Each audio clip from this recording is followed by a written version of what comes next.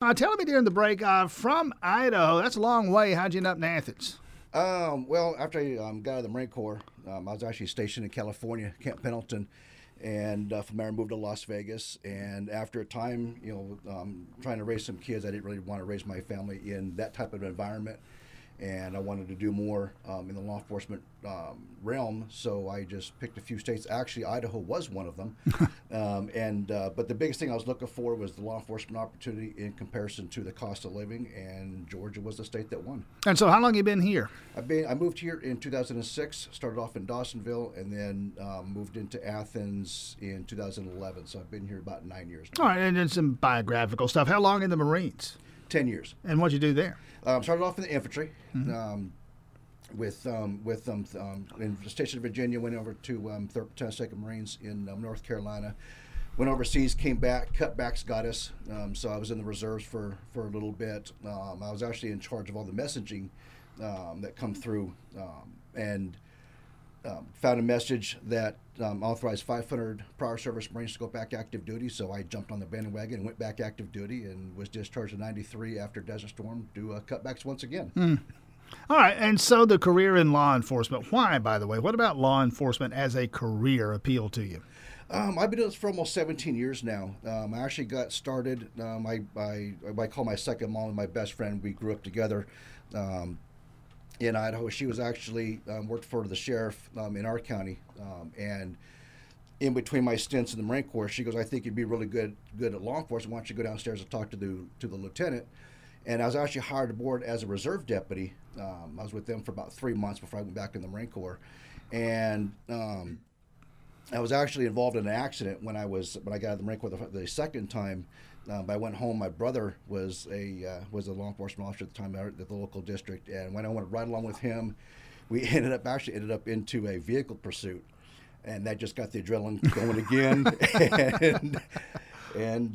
So the rest is history. I got back in, and I started off actually in the corrections environment in Las Vegas. Worked for the private organization with the Federal Bureau of Prisons, and then here in Georgia with the Department of Juvenile Justice, and then now most recently with the Clark County Sheriff's And for Office. how long in the Clark County Sheriff's Office? I was at there for just over 9 years. Okay, 9 years in the Clark County Sheriff's Office. Let's get right to it. I mean, in 9 years, you had a chance to see, work under the guy who has the job now, the man who wants another term as the sheriff. Why do you want me to fire that guy?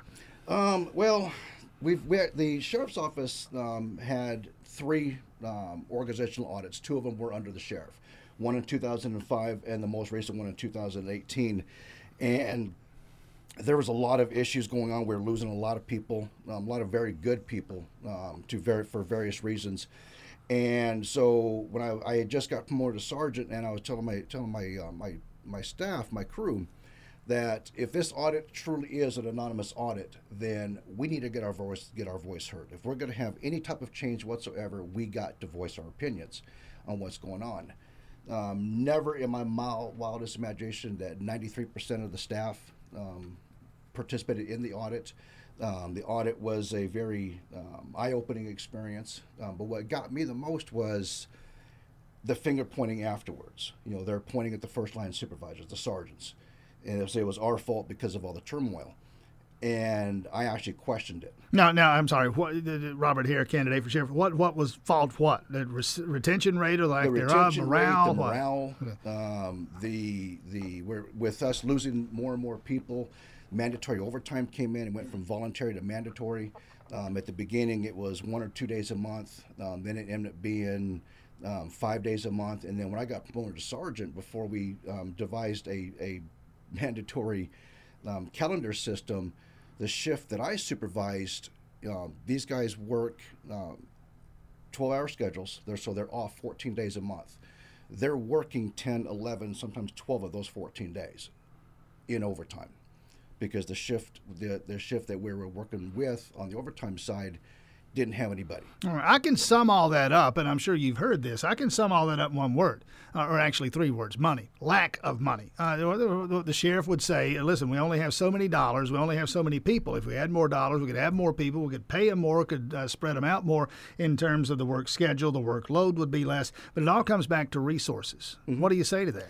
Well, it is resources to an extent, but when our maximum staffing is 192 personnel, that includes the civilian side also, those positions are still allocated. So we're actually spending the money for one person to work overtime. That money is being spent for 2 people.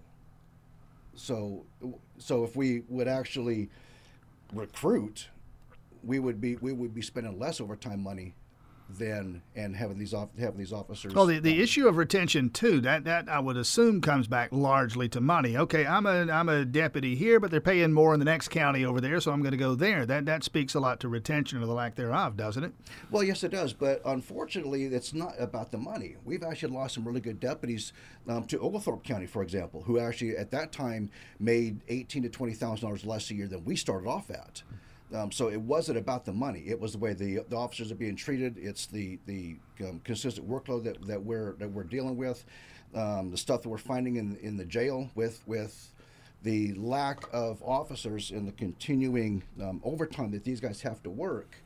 The inmates even saw it.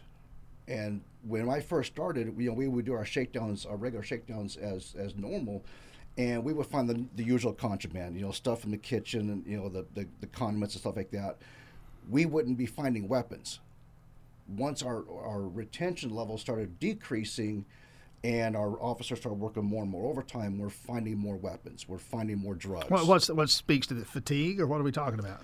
I would think it's fatigue, yeah. So they're not focusing more on the supervision of the inmates. Some of them are not, in my opinion, not being, they're being dogged out. They're not being treated fairly. Instead of, if a person makes a mistake, instead of training them and working on the mistake or finding out what that mistake, how that person made the mistake, or if the person was trained properly, they would be pretty much yelled at by the supervisor. Are there any indications of corruption? I'm going to look the other way because maybe there's an enticement for me to look the other way. Any of that going on? Well, if there is, I haven't seen it. I've been in the trenches for the most of my career. I was only a sergeant for the last nearly 2 years of that. So if it is in fact going on, I have not seen any of it. No. I was noting your website, Robert Hare's website, Hare, Hare, Hare, the number 4, Hare4Sheriff.com. Simple enough. 4 planks to the platform here. We'll touch on them briefly in the time we have left. Security and safety, education and outreach, recidivism and rehabilitation, and community involvement. Let's take the last one first. Community involvement, getting the community involved. What are we talking about here? Well, one of the things I was always frustrated working at the sheriff's office was how little we were with the community. I actually taught a safe driving seminar called Pride: Parents Reducing Injury and Driver's Error, which is was a 2-hour seminar talking about the licensing requirements for teens and safe driving for teens. Unfortunately, that program lost funding through the state, so we weren't teaching anymore. But when with the Athens Clark County Police Department, when Chief Freeman came into office, and even with the current chief in office now, they do a lot for the community. Every time there's an event, you hear the police department this, the police department's doing that, and I've always kept asking myself, where's the sheriff's office? Why are we out there doing things? Well, one of the things Sheriff Edwards would point to, he'd talk about his DARE program, the drug education program. Correct. He's been involved with DARE a long time. As I heard John Q on his interview. We're not in all the schools. One of the things I'm going to be looking at is how effective is that program. If it is effective, then we do need to be in all the schools and get more buy-in with the program. If it's not, I'm also looking at the Georgia Sheriff's Association. They also have an additional program called CHAMPS. I just saw that program yesterday, so I'm learning a little bit more about that. But we do need to get more involvement in our schools. There's a huge epidemic in Clark County with the opioid epidemic. So we need to get that education out there. So whatever program is out there that will work to get that message to our kids, then that's the program I'm going to be looking at. Would speak also, I suppose, to education and outreach. What do you mean when you say that? Education and outreach. The biggest thing is a lot of the people, surprisingly, with the sheriff being in office for nearly 20 years, they don't know who the sheriff was. They don't know exactly what the sheriff's office does. A lot of them didn't even know that we were actually law enforcement officers. Well, let me tell you what I know, and this is the common perception, I'm sure. Mm-hmm. Okay, you do a couple. You serve warrants. Correct. You run the jail. Correct. We also provide the safety and security Courthouse. of the courthouse as well. But other than that, they don't really know what we do. Right. Well, I was in warrants at one time, and I was involved in a traffic stop, and the person I was pulling over wasn't stopping. and the funny thing about it was, when she finally did pull over, there's this little elderly lady going shopping, but she saw me behind her, but didn't know that we were actual law enforcement officers. And I'm like, so I did chuckle about that a little bit, but it gave me the realization just how much people didn't know what we do. It's not all about just serving a warrant and putting someone in jail or supervising them inside the jail or making sure the courts are safe. We need to do a lot more. Get more the community involved in what we do. That issue of courthouse safety as it happens. Today, the 15th anniversary of the Fulton County Courthouse shootings on March 11th of 2005. The 4 people, actually 3 killed at the courthouse and another elsewhere. We've had other incidents around the state and elsewhere. How good of a job are we doing? Where is there room for improvement on that front locally? In the courts, it's mostly the security. We actually had an incident in our courthouse as well, where an inmate was on the 5th floor of the courthouse and subsequently made it over the rail and unfortunately landed 4 stories down. Oh, I remember that. Yeah. And that got me to take a look at a little bit more. Also, is we have a lot of inmates in the jail, and they all need to spend their do their time in court so they can hopefully go home after they've served their sentence or acquitted or whatever their process is. But it all comes down to staffing as well. We need more people in the courthouse as well. When I've gone to the courthouse, even now, and now that I'm a former sheriff's deputy, I go to the courthouse, and it's the same thing. One person at the security checkpoint. They're all up there in the courts, trying to supervise the inmates, and even that's a stretch, because we got more inmates there than we have the number of deputies to supervise them. Well, the argument would go that 2 people manning a security checkpoint cost twice as much as 1. Well, there's actually people assigned to the doors. There's a team of 2 to 3 deputies assigned to the doors, both the lower door, which is the Hancock Street door, and then the main door up on Washington Street. But once court starts and we have a big, if we have a 50 or 70 inmate court list for whatever court. Does that happen, by the way, that many in a day? Oh, absolutely. Oh, wow. Absolutely. Before the new jail even opened, we used to have more. Wow. We've had as high as 100 Wow. in there. But you got to have the deputies to supervise them. The typical ratio is one deputy to 4 inmates. But if you've got, say, for example, 12 inmates in a courtroom, you typically should have 3 deputies, but we may only have 2, and in some cases 1, supervising all of that. And you also got to worry about the general public of the courtroom as well. And Robert Hare, candidate for sheriff in Clark County, the election in May. Recidivism and rehabilitation. What's the role for the sheriff's office there? Well, I actually got this.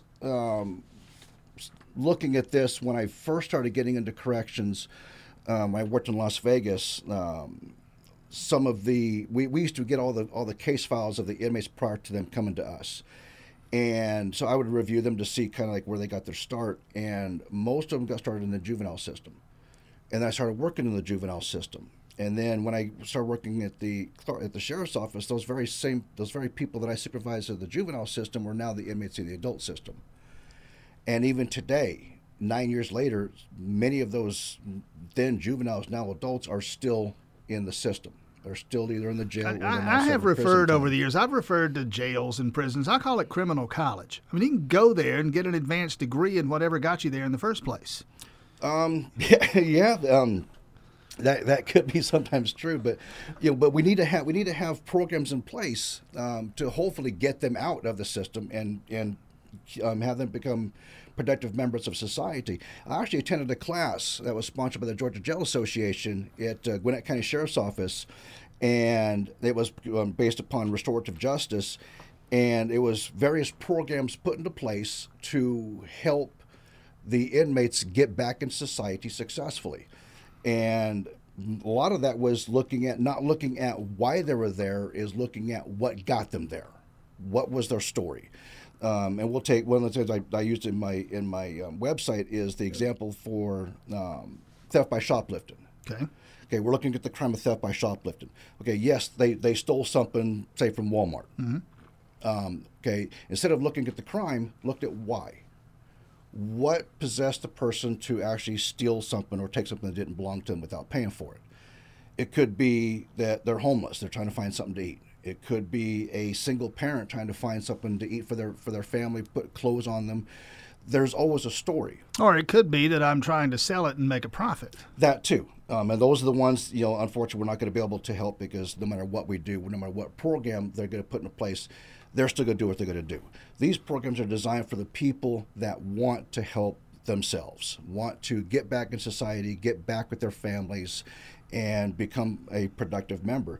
I actually saw an inmate at one of the local fast food places. He was one of our frequent flyers. We saw him almost monthly. He was homeless then.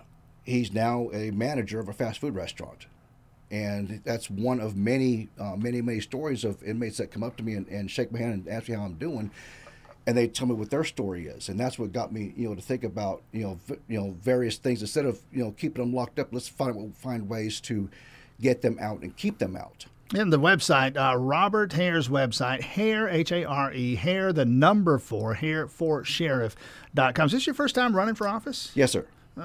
What's that process like for you? What do you expect over the next 69 days? It's very interesting. It's very humbling. It's a huge learning experience. I actually spent a lot of time with the campaign. I don't. Once I left the sheriff's office, I have not worked anywhere else. My wife and I was blessed financially, so that I don't have to work. But it's amazing. The support that I'm getting is it's amazing. It's very humbling, and the amount of people that are supportive of me running. I've got to talk to Governor Kemp last week. I got to meet Commissioner Neesmith and talk about some of the views there. I'm looking at talking to other commissioners. It's been an interesting task.